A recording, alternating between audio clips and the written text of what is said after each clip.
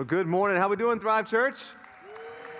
Man, it's great to have you guys with us today. And I'll quickly, before we jump into the new series, we have the Connect gathering for all new people, whether it's your first time or your 400th time. If you've not connected with Thrive beyond just sitting in a seat, if you want to be a part of a small group, a serve team, find out more about Thrive, then make sure today after the service in our cafe, we're having the Connect gathering. We have childcare. And yes, we have snacks available. So that way, you'll be able to not have your stomach growling during that time. So all excuses are absolved. Well, we're in a series called God at Work. And we're going to, the next 4 weeks, we're going to look at the book of Jeremiah. It's a really lengthy book. There's a lot of common themes in it. So we're going to break these themes down into 4 weeks. And here's my prayer for you. Here's the reason we do these series. It's so that you will say, hey, look, I think I will go try to tackle the book of Jeremiah now. I think I have some understanding that I can now have enough understanding to jump in and make sense of what's happening, because I sure didn't when I first tried to get through it, when I first gave my life to Christ. And so I'm excited about this series. And if you have your Bibles, turn to Jeremiah chapter 2 this morning. Jeremiah 2. Thank you so much for this. So refreshing. Everybody needs a Sprite while they preach, don't they? Well, this Sprite here has a little story to it. So as many of you know, you guys know my health journey, is that when I initially lost the weight that I lost, I actually factored in that I needed to have a Sprite every day, drink Sprite every day. And so I did. I'd have a Sprite at lunch every day. I could not fathom eating lunch without Sprite. I just had to have it. And so what happened was I started really just focusing on my goals and fitness and numbers, and I got so entrenched in that I realized this the other day. I don't remember the last time I had a Sprite. I cannot tell you the last time I had a Sprite. Because over time, what happened was I got so focused on this other thing that I just kind of didn't even want it anymore. And I can't tell you on June 13th of 2020, I just stopped. I don't know when I stopped drinking Sprite. I don't know when the desire went away, but it did. So here's what I'm going to do today. For you in here and you on broadcast today, I can't remember the last time I had a Sprite, so guess what? You'll know the last time I had a Sprite. It was July the 10th, 2022. The reason I share that story and do this is because that's kind of what the message is about today. It's not dealing with Sprite, of course, but it's dealing with the children of Israel. And they can't tell you exactly when it happened or the date or the experience, but they slowly over time just fell out of love with God. And so what happens is God sends this guy named Jeremiah, who they call a prophet in the Old Testament. And Jeremiah comes to Israel, and this whole book is a very lengthy book. It's pretty much him on God's behalf pleading with them to come back to God, to not face the consequences of their decisions and what they're going through and what they're doing. When God designed us, He designed us for human flourishing. When God gave the 10 Commandments, He gave them not to restrict us, but to help us live the most fulfilled lives. That's why He says, have no other gods before you. Why does He say that? Because He knew those gods couldn't satisfy. And that's exactly what Israel did over time.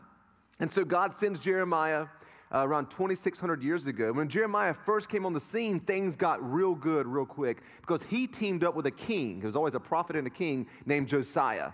And Josiah came in and he cleaned house. He came in and said, we're getting rid of all the idols, all your idols you've set up, we're getting rid of them. We're crashing them. And Israel had one of the biggest revivals and reforms they've ever had spiritually. But over time, just like with Sprite and me, can't tell you when or exactly how, but Josiah passed away, other kings took over, and over time, they started giving themselves over to idols again, going the way of the culture, serving the way of the culture and the world around them. And God sends Jeremiah there. And Jeremiah, what's unique about him, he has probably the most unrewarding ministry of any prophet, right? It's just so unrewarding. At one point, they take him, we're going to see this, they throw him in a cistern. That's a dry well. That's not a sister, like a brethren and cistern, but some of y'all forgot that. It's a dry well. They throw him in the bottom of it, and he's like, hey, repent, turn back. And he's in a well, and people are walking by like, hey, that sounds kind of weird. I wonder who that is. That was his ministry. His name actually means appointed one, Jeremiah. because Jeremiah did not get to see any fruit in his ministry. Matter of fact, what his ministry was, he told them to do something and they did the opposite. Kind of what it is being a parent, right? And all the teenagers sheepishly go, and that's what his ministry was. And so when we open up in Jeremiah chapter 2, what you're going to see is he is calling them, and he's back to the heart of the Lord, and you're going to see God's tone in this and God's heartbreak in this because they have turned away from the living God to serve worthless idols. Jeremiah chapter 2, verse 1 says this, "Then the Lord gave me another message. He said, 'Go and shout this message to Jerusalem. This is what the Lord says. I remember how eager you were to please me as a young bride long ago, how you loved me and followed me even through the barren wilderness. In those days, Israel was holy to the Lord, the first of all his children.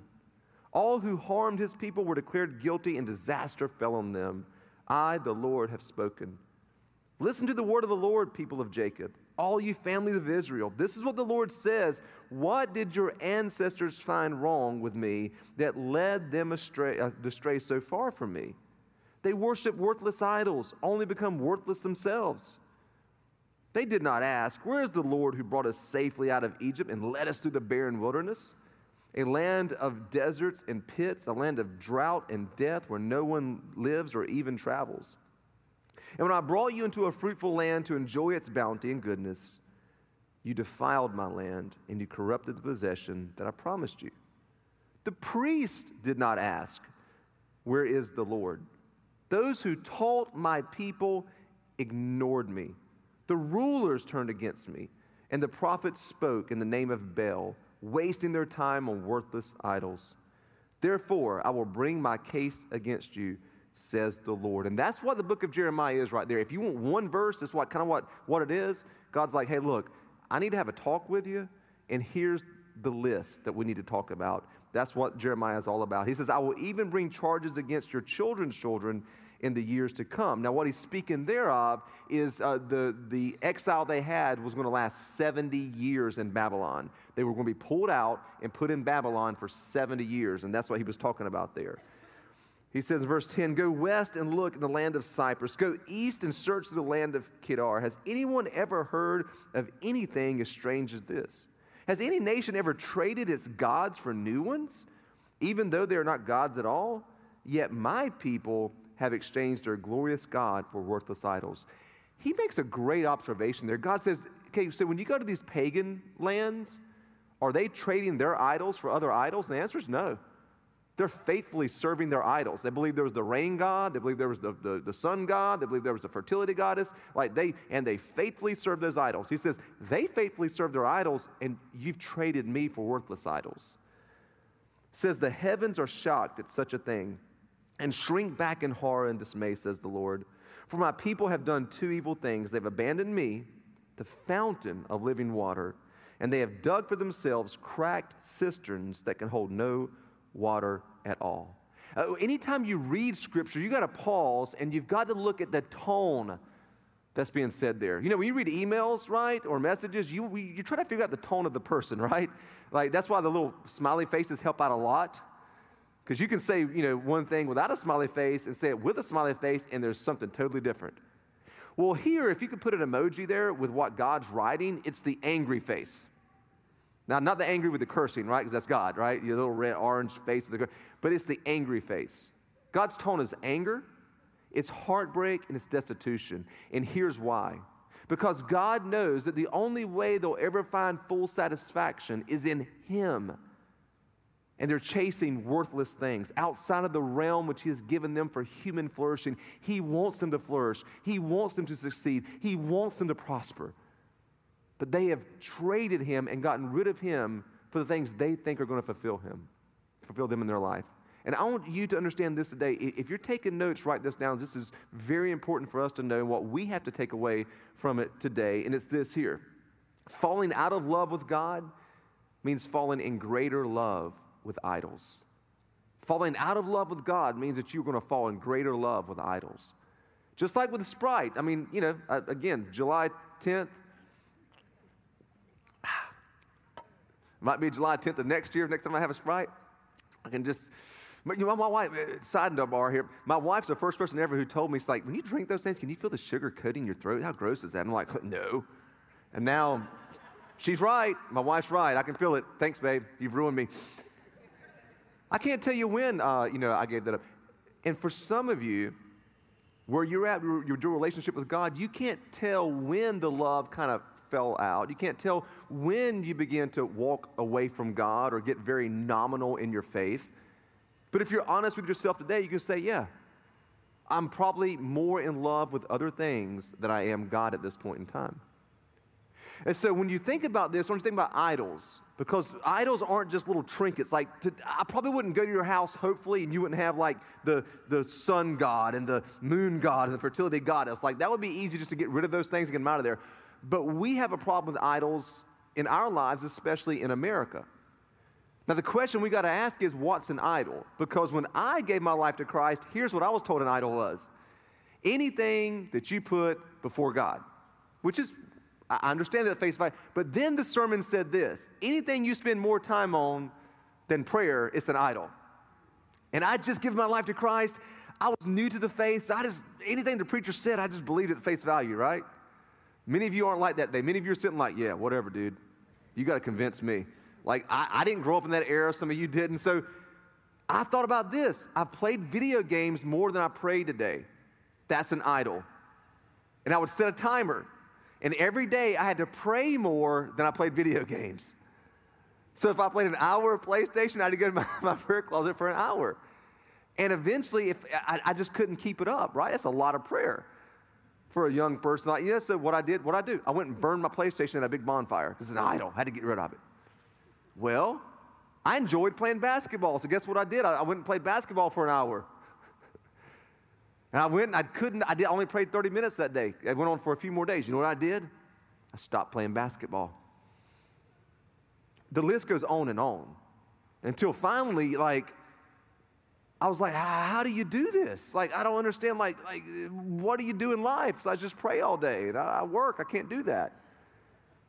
And then I realized and I've come to study what an idol really is.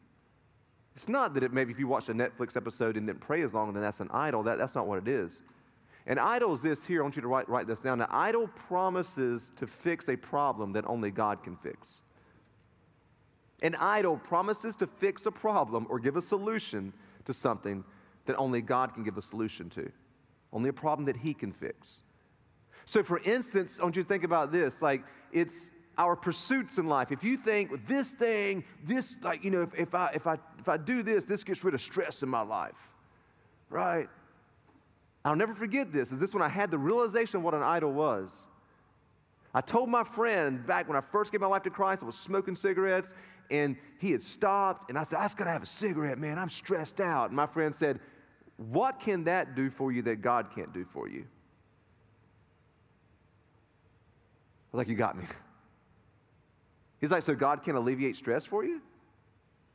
And then I realized it's the pursuits. Idols are pursuits of where you go for the things that you think you need in life. The things you think are going to fix that problem. Think about the pursuit of security. Money can be an idol. Money's neutral. Money's not good or bad. It's the love of money that's the real. Money's not evil. My wife tells me that all the time, right? She loves it. I don't love money. I love what it can do. What it can buy is what she tells me. But money's neutral. The money's not good or bad. It's the way that you leverage it. And if you look for money to be your security, if you look at money to bring you happiness, if you look at money to bring you joy, if you think if I had a little bit more of it, then that becomes an idol to you. If you can't give it away, if you're not consistently giving, money's an idol. The only way to dethrone that idol is be generous. That's the only way to do it. And so money can be an idol for you. The first idol ever was the tree of the knowledge of good and evil. The tree was just a tree. But Eve was convinced by Satan that she could get something from that she couldn't get from God. God was holding out on her. That she needed that instead of needing God. Somebody got that. The rest of you get it over lunch today.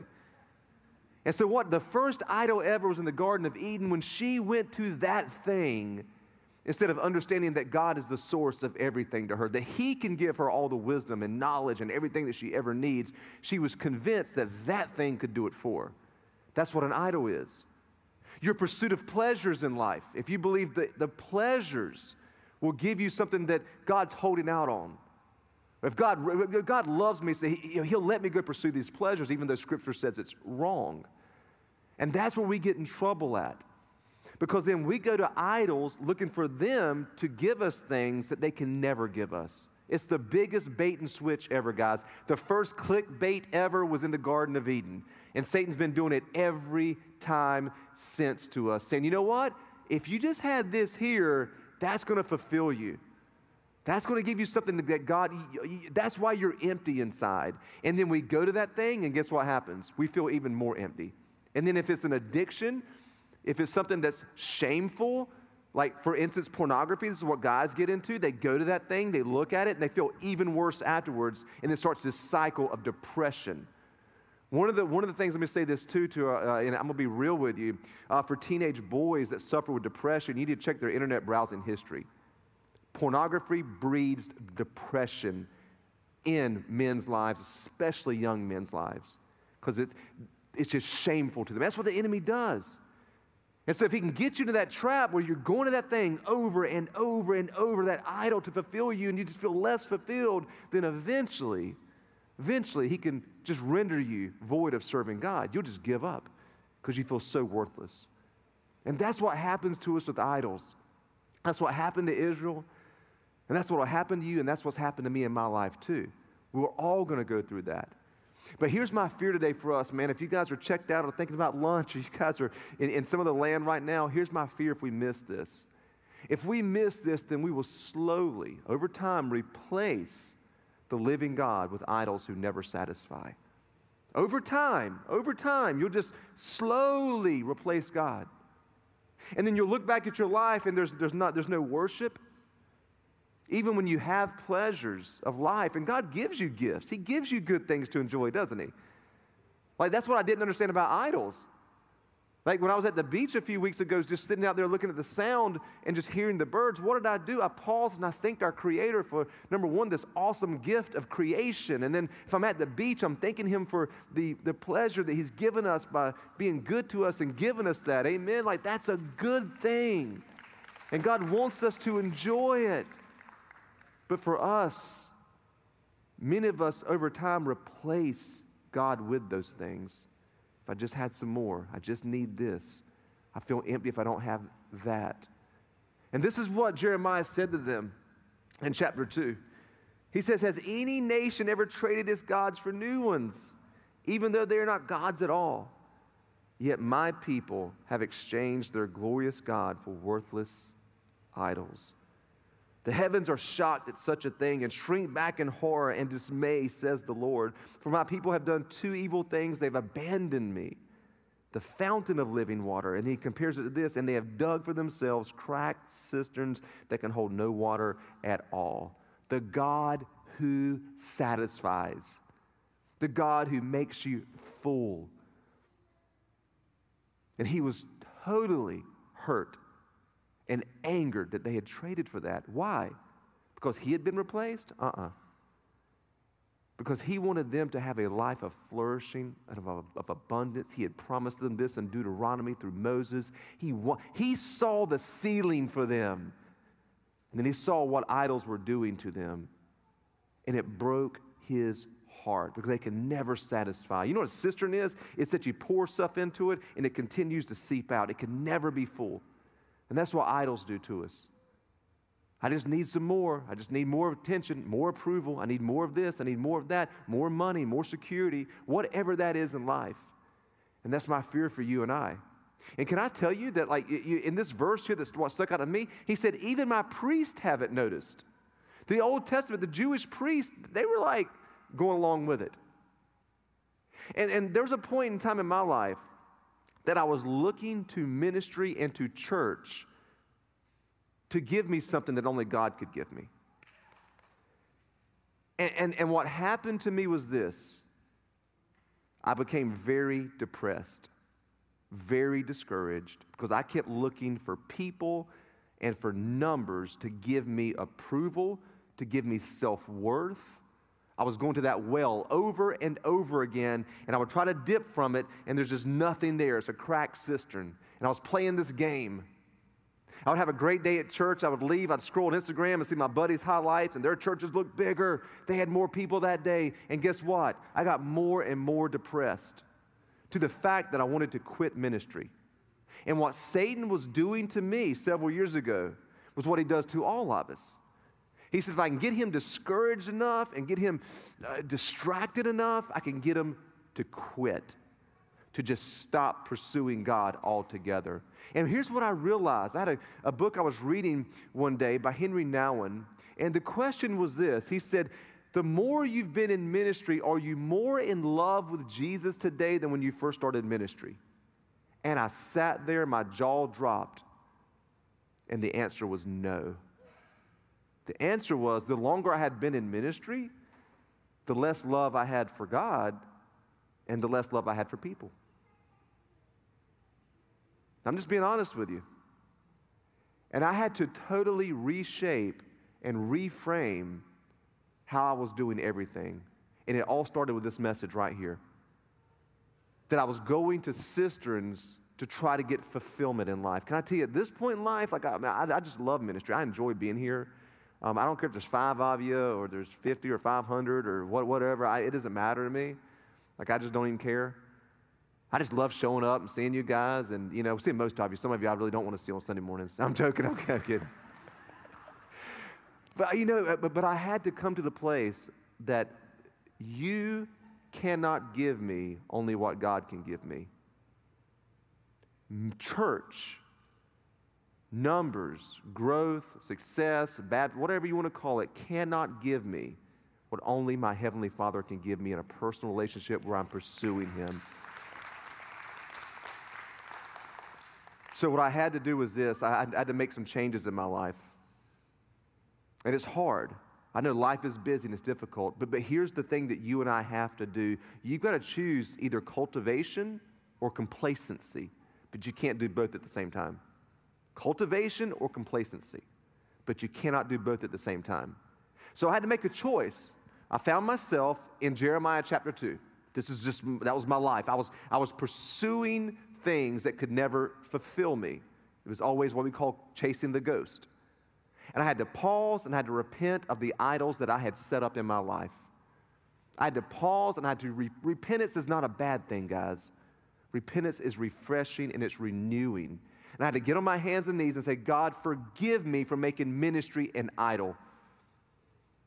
And what God did, when I said, Lord, help me with this, what God did was He gave all of y'all COVID throughout the world to help me. No, He didn't do that to you. But COVID was the great equalizer to cut me off from all of that. When we were shut down for 4 months and had to come back, and I just looked at the Facebook memory from 2 years ago. We had our first physical gathering. That was 30 people, 25 people that were in this building when we first did it several years ago after COVID. The Lord cut me off from looking out there to say that's where I find my approval, from certain people showing up. And the Lord began to help me make a choice in my life. And here's the choice I had to make. Either I'm going to cultivate a relationship with God, or I'm going to be complacent with it and let idols just take over. And I had to make the choice of cultivation. And this could be true of any relationship in your life. If you're ever wondering with marriage or with a friendship or with anything, where did it go wrong? Why is it not where it needs to be? You can say, I've either been complacent or I've cultivated. Cultivation is when it's like taking care of a garden. You go in, you till it, you pull the weeds out of it, you're caring for it, you're tending it. That's what cultivation is. And that's what we should be doing in our relationship with God, is cultivating that, opening the Scriptures up, letting the Lord search our hearts daily and speak to us daily. We should be in active worship. And when you do, can I say this? When you're in what we call sanctified pleasures, like God gives you pleasures in life, and you have those pleasures, even eating a good meal is a gift from God, amen? Some of y'all say, yeah, right? There's one person got it. The rest of y'all don't like, okay, the rest of y'all are just, okay. Eating bad food is a gift from God. The rest of y'all should have said amen. But even when you sit down for that, you don't say grace so you can just stuff your face. You're pausing and thanking your Creator for this pleasure that He's given you to enjoy. And that's cultivation. It's seeking the Lord. You're cultivating. In marriage, this is true as well. If you don't like where you're at in marriage, you've got to cultivate it. You've not cultivated your garden. The reason Adam and Eve gave in to idols, the reason they chose the tree of knowledge of good and evil, is because they let a snake into their garden. They were not cultivating and tending the garden like God told them to. If you find snakes in your marriage, coming into your marriage, if you find those things coming into your relationships and they're breaking things apart, you've not been cultivating that which God has given you, right? Protecting, weeding, keeping. I have this stuff called Snake Away, Dr. T Snake Away, and we have, copperheads all out in our backyard. I remember mowing one year, and they were like babies everywhere, and guys, I hate snakes, right? Listen, even rat snakes, it takes everything within my soul to say, I don't know if it's a rat snake or not. I said to cut its head off. And I go out and I spray Dr. T Snake Away. Stuff smells bad. I don't know, maybe just the pure smell keeps the snakes away, but I spray that all over our yard to keep the snakes out of our yards. I don't want my son bitten by a snake. If he goes out back and gets bitten by a snake, it will not be because I didn't cultivate and work that to make sure I kept the snakes out. That's the same way in any relationship, especially your relationship with your Heavenly Father. So here are two thoughts today on cultivation.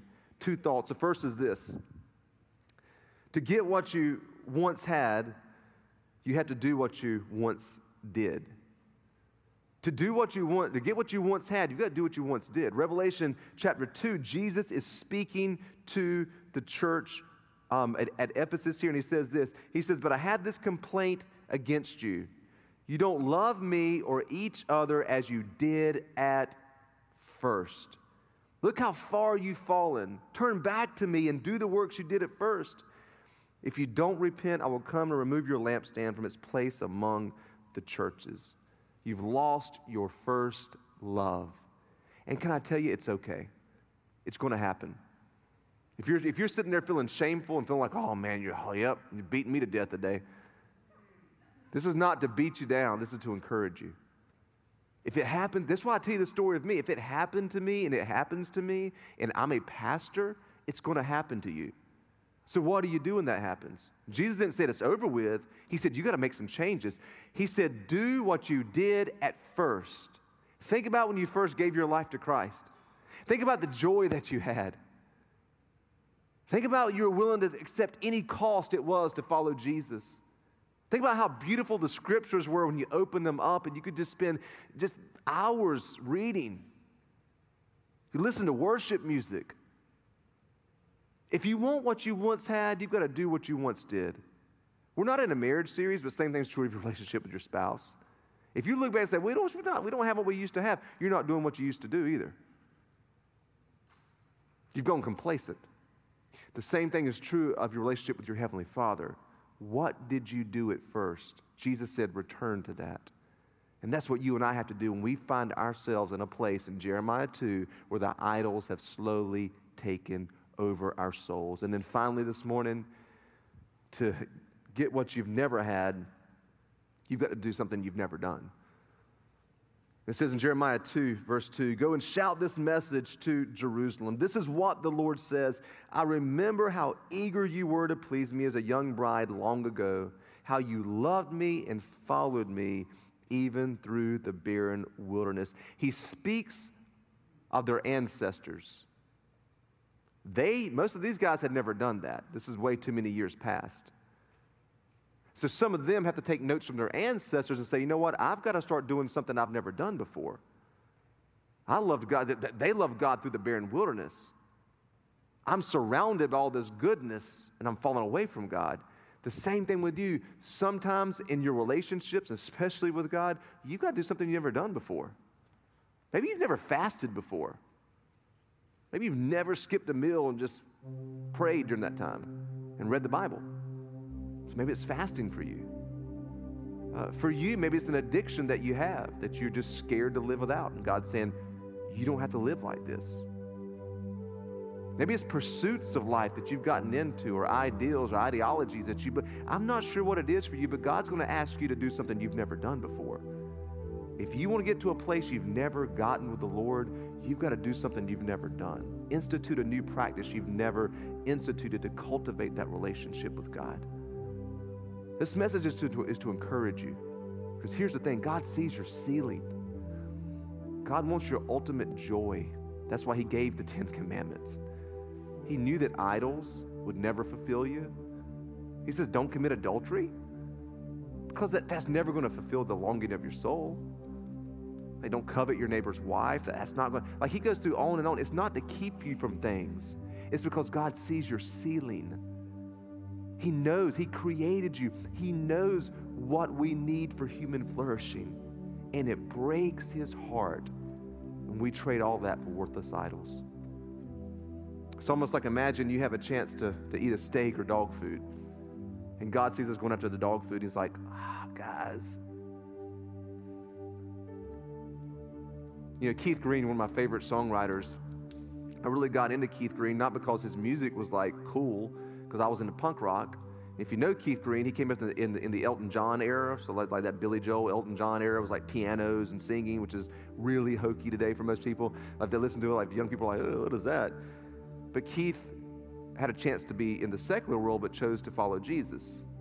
And he wrote a song that really convicted me. I loved his music because it convicted me. And the lyrics were this. He says, I found that you love the light of your TV, and you love the world, and you're avoiding me. And the whole song, the whole chorus was, you love the world and you're avoiding me. I'll never forget listening to that over and over again, saying, man, the longer I followed Jesus, I realized the more I was falling in love with the world, and the more God was on the back shelf. Today, what is that for you? What's the Lord saying to you? What do you need to do that you once did?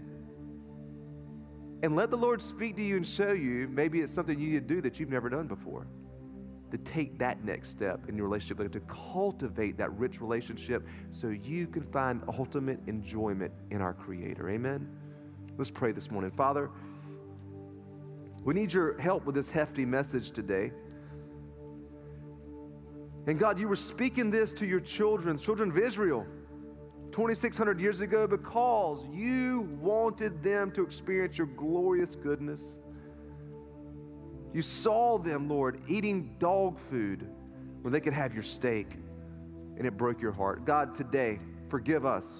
Forgive me, Lord, putting idols in front of you, of over time replacing you with worthless idols, Lord, thinking that these other things will solve the problems of life,